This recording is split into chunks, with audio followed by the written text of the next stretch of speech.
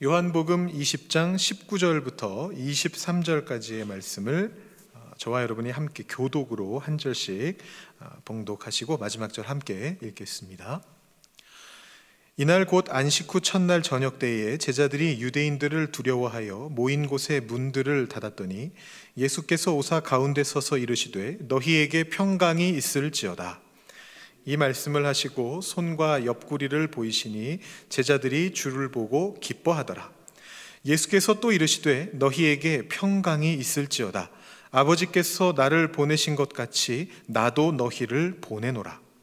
이 말씀을 하시고 그들을 향하사 숨을 내쉬며 이르시되 성령을 받으라. 함께 읽겠습니다.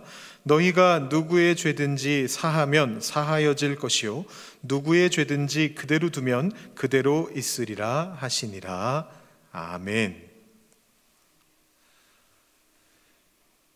주님이 주시는 평안이 여러분들과 함께 있기를 빕니다. 네, 여러분 이런 인사말 종종 들어보셨습니까? 우리 김요한 목사님의 시그니처 참 좋으신 주님의 크신 은총이, 이걸 통해서 조금 들어보셨을 것 같습니다. 예전을 중시하는 그런 교파들이 있습니다. 루터교라던가 성공회라던가 이렇게 예전과 예식을 좀 중요시하는 그런 교파를 가보면 장로교회 중에도 일부 교회는 그렇게 하는데요, 대부분 이런 인사말로 예배나 혹은 설교를 시작하게 됩니다. 여러분 중에도 혹시 참여해 보신 분들이 계실지 모르겠는데요, 그런 경우에는 보통 성도님들도 응답을 합니다. 성도님들도 익숙하시기 때문에 먼저 앞에서 목사님이 이런 말씀을 딱 하면은 뭐라고 이제 응답을 해주시느냐 하면 이렇게 응답을 해주십니다. 목사님과도 함께 있기를 빕니다. 이렇게 이제 대답을 해주십니다. 오늘 마침 주제가 주님의 평안이다 보니까 제가 이 말씀으로 시작을 하는데요, 하는 김에 저희 한번 해볼까요? 저도 한번 들어보고 싶습니다. 그래서 저 혼자 하지 않고 한번 들어보기를 원합니다. 제가 먼저 인도자의 말을 할 테니까 여러분들께서 목소리를 모으셔가지고 회중에 말을 해주시면 되겠습니다. 잘 보이시죠? 네. 주님이 주시는 평안이 여러분들과 함께 있기를 빕니다. 아멘. 제가 여러분들 인사말에 제가 아멘으로 이렇게 응답하는 것도 굉장히 새로운 경험인 것 같습니다. 우리 같은 인사말로 여러분 주변에 계신 분들과도 함께 인사 나누시면 좋겠습니다. 주님 주시는 평안이 함께 있기를 빕니다. 같이 인사 나누시죠. 네. 여러분을 가장 두렵게 하는 것은 무엇입니까? 건강의 문제입니까? 재정의 문제입니까? 혹은 관계의 갈등입니까? 사람마다 조금씩 다를 수가 있습니다. 그 사람이 처해 있는 환경에 따라서도 다를 수 있고요, 사람의 성격에 따라서도 다를 수가 있습니다. 예를 들어서 글로벌 경제 위기가 닥쳐온다, 이런 말을 들었다라고 한번 생각해 보시죠. 모든 사람들이 똑같은 위기의 감정을 경험하지는 않을 것입니다. 어린 아이들은 아무 생각이 없을 거고요, 글로벌 위기가 뭐야 이럴 거고요, 대학생이라면 혹시 이 글로벌 경제 위기가 닥치면 학자금 대출이 막히지 않을까, 우리 부모님이 돈을 적게 버셔서 내가 다음에 휴학해야 되지 않을까, 이 정도 걱정을 하게 될 수 있습니다.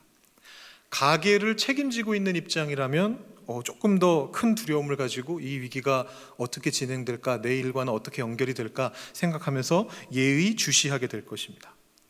혹시라도 펀드 매니저라든가 대규모 상사에서 일을 하고 있다든가 이런 분들이라면, 이 글로벌 경제와 직접 관련된 일에 종사하고 있는 분들이라면 이 위기가 피부에 와닿는 어떤 두려움으로 오게 될 것입니다. 다른 문제들도 마찬가지입니다. 평소에 건강에 있어서 문제가 없으셨던 분들이라면 약간 어떤 문제가 생기더라도 거기에 대해서 그렇게 큰 두려움을 갖지는 않을 것입니다. 근데 평소에 건강 때문에 고생을 많이 하셨던 분들이라면 작은 이상이 발생하더라도 뭘까? 무슨 일이 생긴 걸까? 이게 어떤 큰 병의 징조일까? 이런 걱정들을 하시면서 두려움을 가지실 수 있게 됩니다. 다른 문제들도 다 마찬가지입니다. 뭐 회사나 교회나 혹은 뭐 다른 공동체들 속에서 있는 어떤 관계의 문제라든가, 아니면 자녀들의 어떤 미래와 어떤 신앙과 관련된 어떤 그런 문제들이라든가, 아니면 정서적인 어떤 불안정과 고통의 문제라든가, 혹은 폭력이라든가 좀 불쾌한 어떤 감정들, 환경들에 노출되는 그런 문제라든가, 이런 문제들이 다 우리에게 두려움을 불러일으킬 수 있는데, 그것은 사람마다 조금씩, 그 강도는 사람마다 다를 수도 있습니다. 보통은 자신의 삶과 어떤 밀접한 연관이 있는 그런 문제가 발생할 때, 혹은 자신에게 과거의 어떤 트라우마 같은 깊은 상처나 안 좋은 어떤 영향을 끼쳤던 그런 일들을 다시 경험하게 될 때 더 큰 두려움을 느끼게 됩니다.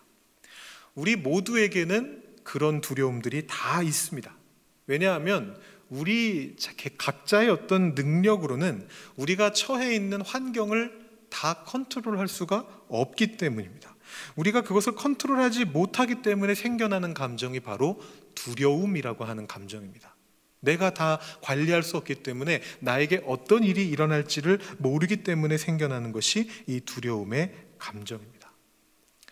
여러분들은 이 두려움의 감정을 어떤 방식으로 다루고 계십니까? 그것이 있다라는 것을 그냥 인정만 하고서 그것을 내버려 두십니까?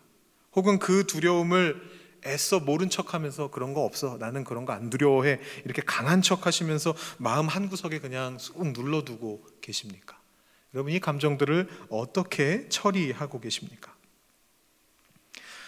오늘 말씀은 부활하신 예수님이 제자들을 찾아오시는 장면입니다. 워낙 익숙하고 잘 아시는 말씀이실 건데요, 그래도 조금 앞뒤 상황을 한번 설명드려 보겠습니다.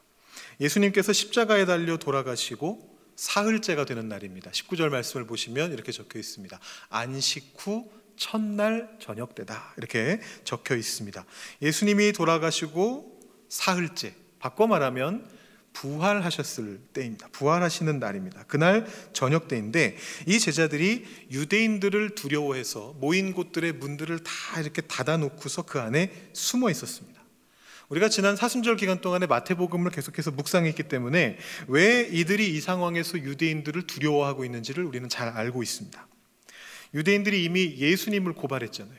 그래서 그 예수님의 목숨을 이미 앗아간 그런 상황입니다. 예수님의 제자들은 이미 그 시점에 겁에 질려 있었습니다. 그래도 그 중에 한 명, 베드로라고 하는 사람이 내가 그래도 수제자인데 체면이 있지, 이러면서 예수님의 뒤를 몰래 따라갔었습니다. 근데 결국은 그 베드로조차도 목숨의 위협을 받으면서 너 예수의 제자잖아, 이런 말을 들으면서 부인하다가 한심한 모습으로 도망치고 말았습니다. 그러니까 이 갈릴리 촌사람들이 두려움에 떤 것도 그렇게 의아한 일은 아닌 것 같습니다. 두려워했을 수 있습니다. 그래서 그들이 어딘지는 모르겠지만 어쩌면 마가의 다락방일 수도 있고 아니면 다른 곳일 수도 있습니다만, 어딘가에 숨어서 모인 곳의 문을 모두 닫고서 소리를 내지 않으려고 숨죽인 채로 그 안에 머물러 있었습니다. 그런데 문제가 하나 있습니다. 제가 아까 살짝 힌트를 드렸는데요, 이때는 이미 예수님께서 부활하신 이후다라는 것이 문제입니다. 안식 후 첫날 저녁 때라고 말씀드렸는데요, 이날은 바로 예수님이 부활하셨던 당일입니다. 만약에 이 제자들의 행동이 예수님이 부활하신 것을 모르고 하고 있는 행동이라면 이해가 갑니다. 예수님 돌아가셨고 우리도 곧 죽을 거고 우리 여기 숨어 있어야 돼, 충분히 이해할 수가 있습니다. 그런데 오늘 말씀 바로 전에 18절을 보시면 이게 전혀 그런 상황이 아니라는 것을 알 수가 있습니다. 막달라 마리아가 가서 제자들에게 내가 주를 보았다라고 하고, 또 주께서 자기에게 이렇게 말씀하셨다 이르니라, 이렇게 되어 있습니다. 그냥 보기만 한 게 아닙니다. 환상을 본 게 아닙니다. 환영을 본 게 아닙니다. 시체를 본 게 아닙니다. 나는 주를 보았고 주님이 나에게 말씀까지 하셨다, 부활하셨다라고 그렇게 말을 했습니다. 그러니까 여기에서 지금 벌어지고 있는 일은 어떤 일이냐 하면, 예수님의 부활에 대해서 이미 들은 이 제자들이 하고 있는 행동인 것입니다. 예수님 부활하신 걸 이미 다 알고 있는 거예요. 다 알고 있는 상태에서 제자들이 문을 닫고서 숨어 있었던 겁니다. 왜냐하면 이 제자들의 마음의 문이 닫혀 있었기 때문입니다. 모인 곳에 문을 닫는 그 행동은요, 마음의 문이 닫혀 있다는 것을 그냥 겉으로 드러내는, 보여주고 있는, 그 심리를 드러내고 있는 행동일 뿐입니다. 제자들은 두려움으로 유대인들로부터 문을 닫아 걸었는데, 사실 이 행동은 무엇과도 같았느냐 하면 예수님의 부활로부터도 문을 닫아 건 것과 동일한 그런 상황이었습니다. 예수님이 부활하신 것은 이미 알고 있었지만 그 부활하신 예수님이 이 제자들을, 자기들을 두려움으로부터 건져내실 것이라고 생각하지 않았던 것입니다. 그런 생각이 있었다면 만나러 나갔겠죠. 부활하신 예수님 만나러 어디 계신지 찾으러 뛰어나갔을 겁니다. 근데 그러지 않았습니다.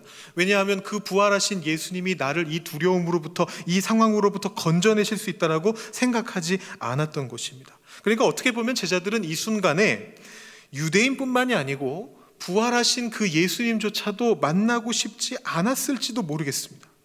어쩌면 제자들은 지금 걱정을 했던 상황일 수도 있습니다. 지금 부활하신 예수님을 만났다가는 다시 그 경랑의 소용돌이 속으로 빠져들게 될 수도 있다. 예전에야, 이 제자들이 예수님을 열심히 따라다니던 예전에야 예수님이 대중들로부터, 백성들로부터 환영받던 그런 시절이었지만, 지금은 백성들이 다 예수님을 미워하고 있고 예수님을 죽이려고 했고, 그래서 실제로 죽인 상황인데, 여기서 부활하신 예수님을 내가 따라가다가는 우리 모두 죽게 될 수도 있다.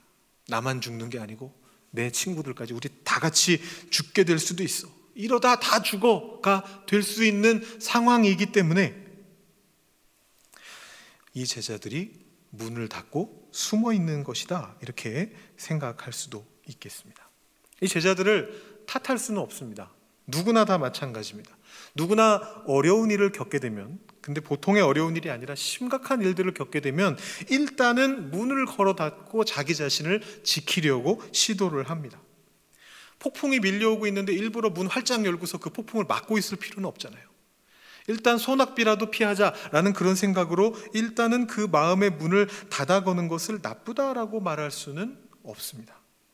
근데 만약에 그 일이 작은 일이라서 그렇게 하고 지나간 다음에 어떻게 잘 해결이 된다면 모르겠습니다만, 이게 만약에 큰 문제라면, 문을 닫아 거는 것만으로 결코 해결할 수 없는 일이라면 그 문을 닫아 거는 행동이 오히려 큰 문제를 일으키게 될 수도 있다는 것을 알아야만 됩니다. 내 집이 헐렁헐렁한데 토네이도가 다가오는 것을 보고서 문만 닫아 건다고 해결되지 않는단 말이에요. 그 토네이도가 집을 통째로 끌고 갈 수도 있는데, 그런 예보를 들었다면 그 집을 고칠 생각을 하고 있어야지 문을 닫을 생각을 하면 안 된다라는 것이죠. 이럴 때 쓰는 표현 중에 타조가 머리를 묻는 격이다 라는 그런 말이 있습니다. 여러분 혹시 그런 말 들어보셨습니까? 타조가 머리를 묻고 있다. 이게 일종의 속설인데요. 이 타조는 겁을 먹거나 위협을 받으면 모래의 머리를 파묻는다라는 것입니다. 타조가 워낙 멍청하기 때문에, 설교에서 이런 표현이 적절한지 잘 모르겠습니다만, 새대갈이라서 타조가 너무나 머리가 좋지 않기 때문에 자기 눈에만 보이지 않으면 자기를 공격하는 맹수나 사냥꾼의 눈에도 자기가 안 보일 거라고 생각을 한다는 거예요. 그래서 모래구덩이에 머리를 파묻고 가만히 있는다라는 것입니다.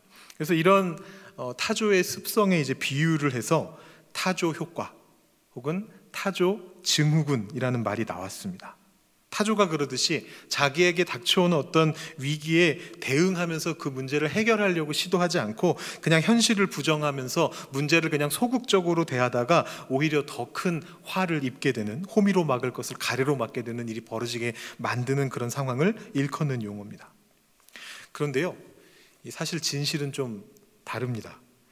다른 새나 동물들과 마찬가지로 타조도요, 머리를 모래구덩이에다가 묻어버리고 나면 숨을 쉴 수가 없습니다. 모래가 코로 들어오니까 숨을 쉴 수가 없잖아요. 저렇게 있을 수가 없습니다. 이 타조가 위협을 받으면 위협이 없어질 때까지 머리를 땅에 숨긴다라는 것은 그냥 속설일 뿐이고요.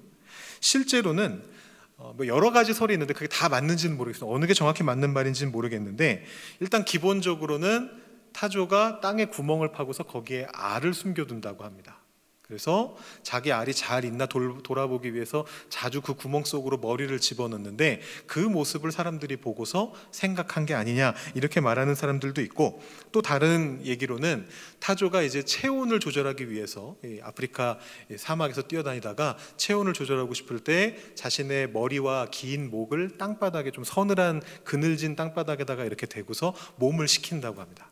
그래서 그 모습을 보고서 땅에다가 머리를 박았다라고 봤을 수도 있다, 그런 얘기도 있고요.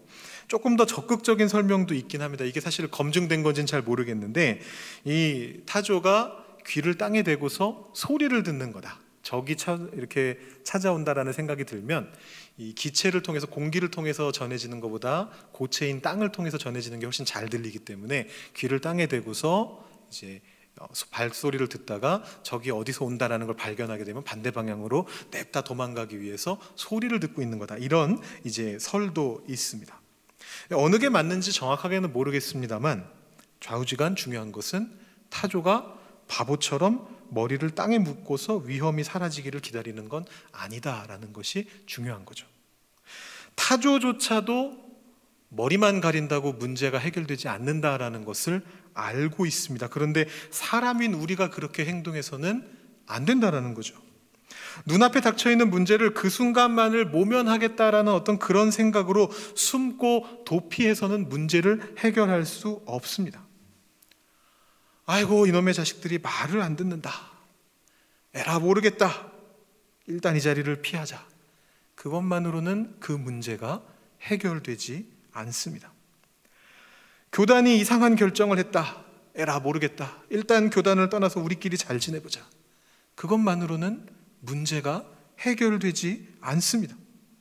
정부가, 국가가, 과거에 어떤 나치가, 일본 제국주의가 말도 안 되는 어떤 국가의 폭력을 일삼고 있다, 에라 모르겠다, 수도원으로 들어가서 숨자, 그것만 가지고는 문제가 해결되지 않는다라는 것입니다. 평안을 누릴 수 없다라는 것입니다. 그냥 두려움 때문에 도피하는 것에 불과하다라는 것입니다. 그냥 모르는 척, 아무 일도 아닌 척, 곧 지나갈 일인 것처럼 그냥 눈 감고 귀 닫고 마음의 문을 걸어 잠그고 내 마음만 편하면 되지, 내 생각만 괜찮으면 되지라고 말하면서 사는 것은 진정한 평안을 누리는 삶이 아니라는 것입니다. 내 몸통에 상처가 나고 있는 걸 억지로 모른 척하면서 눈 감고 머리만 땅속에 묻어두고 있는 것과 똑같다라는 것입니다. 마음의 문을 걸어 잠근 그 마음 속으로 부활하신 예수님이 들어오셔서 평안하냐? 정말 평안하게 지내고 있냐? 라고 물어보실 때 비로소 평안이 찾아오게 됩니다. 예수님이 주시는 이 강력한 평안함이 있어야지만 우리가 두렵고 힘들어 보이는 이 세상의 어려움들을 이겨낼 수 있는 것입니다. 예수님께서는 그래서 들어오셔서 말씀하셨습니다. 우리 아까 설교를 시작하면서 드렸던 그 말씀인데요, 너희에게 평강이 있을지어다. 두려움 속에 있지 말고, 숨어 있지 말고 너희에게 평강이 있을지어다. 이 예수님을 알고 있었던, 이 예수님의 평강을 경험했었던, 어려움 속에서도 평안을 체험했었던 바울은 이렇게 말을 하고 있습니다. 아무것도 염려하지 말고 다만 모든 일에 기도와 간구로 너희 구할 것을 감사함으로 하나님께 아뢰라. 그리하면 모든 지각에 뛰어난 하나님의 평강이 그리스도 예수 안에서 너희 마음과 생각을 지키시리라. 참 좋은 말씀이죠. 근데요, 이 말씀이 어떤 맥락에서 나왔는지 아십니까? 이 말씀은 다음과 같은 말씀 뒤에 따라 나오고 있습니다. 너희 관용을 모든 사람에게 알게 하라. 주께서 가까우시니라. 그리고 이 말씀은 또 이런 맥락에서 주어진 것입니다. 나와 멍에를 같이 한 너에게 구한다. 복음을 위해서 나와 함께 힘쓰던 저 사람들을 도와라. 우리 동역자들을 도와줘라. 같이 일해야 된다라는 이런 맥락 속에서 이야기하고 있습니다. 바울은 우리에게 그냥 아무 문제도 없는 상황 속에서 그냥 무의식적으로 그냥 나만 편하면 되니까 하나님의 평안 주세요, 하나님 그 평안 내가 누릴 수 있게 해주세요 라고 하라고 말하는 게 아닙니다. 멍에를 메고서 복음을 위해서 분투하면서 그 안에서 관용을 통해서 다른 사람들을 용서하고 용납하는 것을 통해서 주님의 사랑을 통해 세상을 설득하려고 애쓰면서 그 가운데 얻게 된 바울의 깨달음이 바로 뭐냐 하면 염려함 없이 감사함으로 간구하라. 그러면 하나님의 평강이 너희를 지켜주실 것이다 라는 그 말씀으로 나오게 되는 것입니다. 그렇기 때문에 여러분, 두려운 일이 있다면 오히려 그것은 감사한 일입니다. 두려운 일을 하나님 앞에 내어놓고 마음의 문을 활짝 열고 주님의 평강을 받아들일 때, 그때 비로소 세상이 줄 수 없는 진짜 평안을 누릴 수 있게 되기 때문입니다. 제가 한 분을 소개시켜 드리려고 하는데요, 코리 텐 붐이라고 하는 분이 계십니다. 네덜란드의 기독교 신자였던 한 여성입니다. 주님은 나의 피난처라는 책을 쓰시기도 했습니다. 영어 제목으로는 그냥 단순하게 피난처라는 제목인데요, 이미 알고 계시는 분이실지도 모르겠습니다. 굉장히 유명한 분 중에 한 분이십니다. 이분이 어떤 분이시냐 하면 유대인들을 나치로부터 감추어주는, 그 홀로코스트 시대에 나치로부터 유대인들을 감춰줬던 그런 일을 했던 분입니다. 젊을 때, 아주 어릴 때죠. 근데 그러다가 발각되었습니다. 그래서 온 가족이, 그때 어머니는 이미 돌아가신 후였고 아버지와 언니와 자기가 함께 나치에 잡혀가서 포로 수용소에 갇히게 됩니다. 유대인이 아니지만 유대인을 도와줬기 때문에 잡혀 들어가게 됩니다. 그 안에서 혹독한 일들을 당하다가 병약했던 아버지가 먼저 돌아가시게 됩니다. 그리고 유일한 위안이었던 언니마저 잔혹한 수감 생활 끝에 병원에 머물러 있다가 갇혀 있다가 죽게 됩니다. 그리고 이 코리 본인도 사실은 죽을 운명이었는데 행정착오가 일어나서 혼자서만 기적적으로 수용소에서 나오게 됩니다. 바로 이 코리가 풀려난 다음에, 코리 여사가 풀려난 다음에 한 주 뒤에 코리와 비슷한 연령대에 있었던 모든 여인들이 다 죽임을 당했다고 합니다. 그래서 원래는 코리 여사도 그때 죽었어야 될 운명인데 단순히 어떤 행정 실수가 있어가지고 혼자 먼저 풀려나서 살게 됐습니다. 그야말로 기적이었습니다. 이분이 수용소에서 겪으셨던 많은 일화들이 있는데 언젠가 기회가 되면 제가 더 말씀드리면 좋겠습니다. 정말 놀라운 경험들을 많이 하셨던 분이신데, 오늘은 오늘 말씀의 주제와 관련해서 수용소를 나온 이후에 벌어졌던 한 사건에 집중해 보겠습니다. 이제 이런 수용소에서 있다가 이제 풀려나게 됐습니다. 풀려나게 된 이 코리 여사가 언니의 소원대로 치유센터를 건립했습니다. 상처받은 사람들을 치유하는 일들을 했고, 신학을 공부해서 전도자가 된 다음에 전 세계를 돌면서 하나님의 사랑과 용서의 메시지를 나눴습니다. 근데 그녀가 독일 뮌헨에 있는 한 교회를 방문했을 때 일어난 일입니다. 독일에서 그 메시지를 전하고 나서, 용서의 메시지를 전하고 나서 내려와서 이제 앞에 있었던 청중들하고 인사를 나누는데, 보통 이제 청중들이 나와서 한 명씩 지나가면서 악수를 하는 이제 그런 시간들이 있었는데요, 거기에서 수용소의 간부였던 사람을 만나게 됩니다. 자기를 괴롭혔던 사람이죠. 자기와 자기 언니를 괴롭혀서 자기 언니를 죽음으로 몰고 갔던 그 간수를 거기에서 만나게 되는 겁니다. 근데 이 간수는 이 코리 여사를 알아보지 못했습니다. 그래서 이 간수가 와가지고 인사를 하는 거예요. 인사를 하면서 뭐라고 인사를 하느냐 하면, 당신의 메시지가 참 감사한 메시지였습니다. 주님께서 내 죄를 다 씻어버리셨다니요, 참 감사합니다. 이렇게 말을 하면서 손을 내밀었습니다. 악수하기 위해서 손을 내밀었습니다. 근데 코리 여사가 자기도 그 악수를 하기 위해서 손을 올리고 싶은데 손이 안 올라가는 거예요. 너무 그 마음속에 맺혀있는 감정이 확 올라오는 바람에 이 손이 안 올라가는 거예요. 그래서 이렇게 고백을 했습니다. 이게 이제 속으로 한 고백입니다. 나중에 이제 고백하는 건데 이렇게 고백을 합니다. 그들의 죄에 대한 분노와 복수심이 끌어올랐다. 예수 그리스도께서 이 사람을 위해 돌아가셨다는 걸 내가 알고 있는데 나는 그 이상을 요구하고 있는 것일까? 라고 생각하면서 어떻게든 이해하기 위해서 애썼습니다. 그리고 나서 속으로 기도를 했습니다. 주님이 나를 용서하신 것처럼 나도 이 사람을 용서할 수 있게 도와주옵소서. 그리고 미소를 지으려고 애쓰면서 악수하기 위해서 손을 들어 올리려고 노력했습니다. 근데 여전히 손을 들어 올릴 수가 없었습니다. 다시 한번 말없이 기도했습니다. 예수님, 나는 도저히 이 사람을 용서할 수가 없습니다. 그러니 주님의 용서를 내게 주시옵소서. 이렇게 기도하고 다시 손을 들어 올리려고 했을 때 믿을 수 없게도 자기의 힘이 아니라 어떤 다른 힘이, 성령의 힘이 어깨로부터 팔로 내려와서 솟아나서 손을 들어 올리게 하는 것을 경험했다라는 것입니다. 성령께서 그녀의 팔을 들어 올리셨고 마음속에서 그를 용서하고 사랑할 수 있게끔 만들어 주셨다라는 것입니다. 그래서 그녀가 이 경험을 한 다음에 어떻게 고백을 하느냐 하면 이런 고백을 하게 됩니다. 나는 이 세상을 치유할 수 있는 것은 우리의 선함의 근거를 둔 용서가 아니라 예수님의 용서라는 것을 발견했다. 예수님께서 우리에게 원수를 사랑하라 라고 말씀하실 때에는 그 명령과 함께 사랑까지 주시는 것이다. 오늘 말씀은 예수님께서 두려워하는 제자들에게 찾아오셔서 평강을 주시고 더 나아가셔서 기쁨을 주셨다라는 것을 말씀해 주고 있습니다. 예수님께서 나타나셔서 손과 옆구리를 보여주셨을 때 제자들이 기뻐하게 되었습니다. 여러분, 부활하신 주님의 능력이 여러분들의 마음속에 가득 차오르게 하십시오. 세상의 일들을 두려워하면서 여러분의 마음을 닫아 걸지 마십시오. 부활하신 주님이 여러분의 마음속에 임하셨을 때 여러분에게 세상이 줄 수 없는 평강과 기쁨을 주신다라는 것입니다. 그런데 오늘 말씀이 거기에서 멈추지를 않습니다.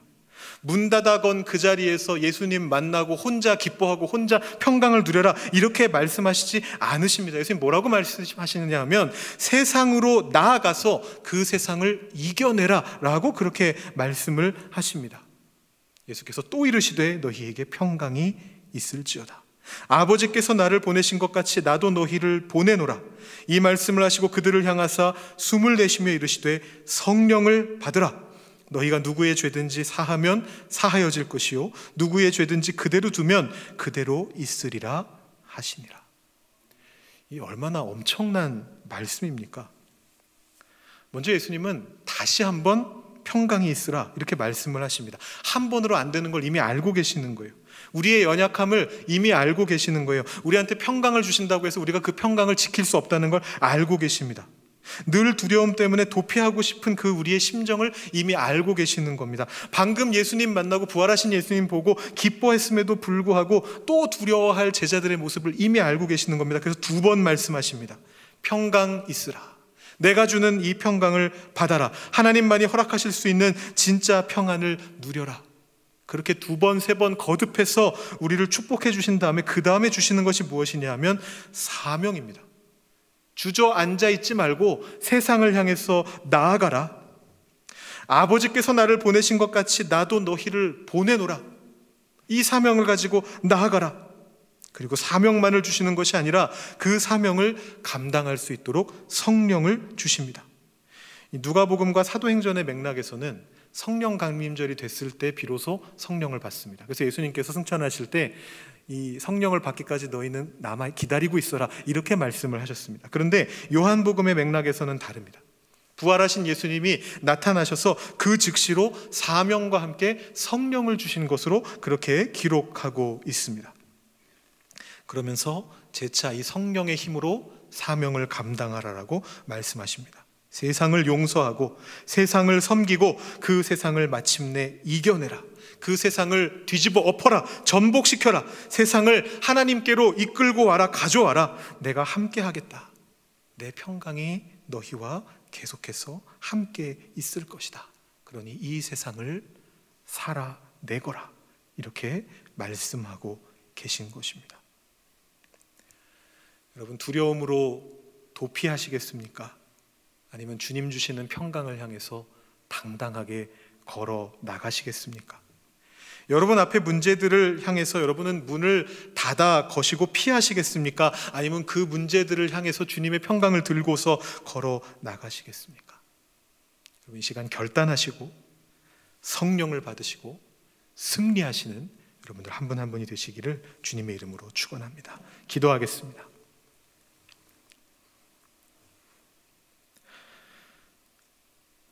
하나님 아버지, 감사합니다. 우리 기쁨의 50일을 지내면서 부활하신 주님을 통하여 우리가 무엇을 경험할지를 계속해서 생각해 보게 됩니다. 오늘 우리는 주님께서만 우리에게 베풀어 주실 수 있는 평안을 생각해 보았습니다. 두려운 일들이 많은 이 세상 속에서 우리의 능력으로는 잘 되지 않는 것만 같은, 잘 해결할 수 없는 것만 같은 그런 많은 산적한 문제들 속에서, 자녀들과의 문제 속에서, 회사에서의 문제 속에서, 이 나라 정부와의 문제 속에서 우리가 해결해내지 못할 것만 같은 그 두려움 속에서 우리가 두려움에 떨며 있다가 주님의 음성을 듣습니다. 너희에게 평강이 있을지니라. 너희에게 평강이 있을지어다. 그리고 말씀하시는 주님의 음성을 듣습니다. 세상을 향해서 보내니 나아가라. 성령을 가지고 나아가라. 그 세상 속에 나의 평강을 증거해라. 이 세상을 이겨내라. 말씀하시는 그 주님의 음성을 듣습니다. 우리가 마음의 문을 닫아 걸고 두려움 속으로 도피하지 아니하고 주님의 그 음성을 붙잡고 주님의 그 평안을 붙잡고 세상 속으로 당당하게 나아갈 수 있는 우리 한 사람 한 사람이 되기를 소망합니다. 주님, 우리에게 주님의 성령을 부어주시고 주님의 은총을 내려주셔서 이 세상 속에서 주님의 평안 붙잡고 살아갈 수 있는 저희들 한 사람 한 사람 되게 하여 주시옵소서. 감사드리며 예수님의 이름으로 기도드립니다. 아멘.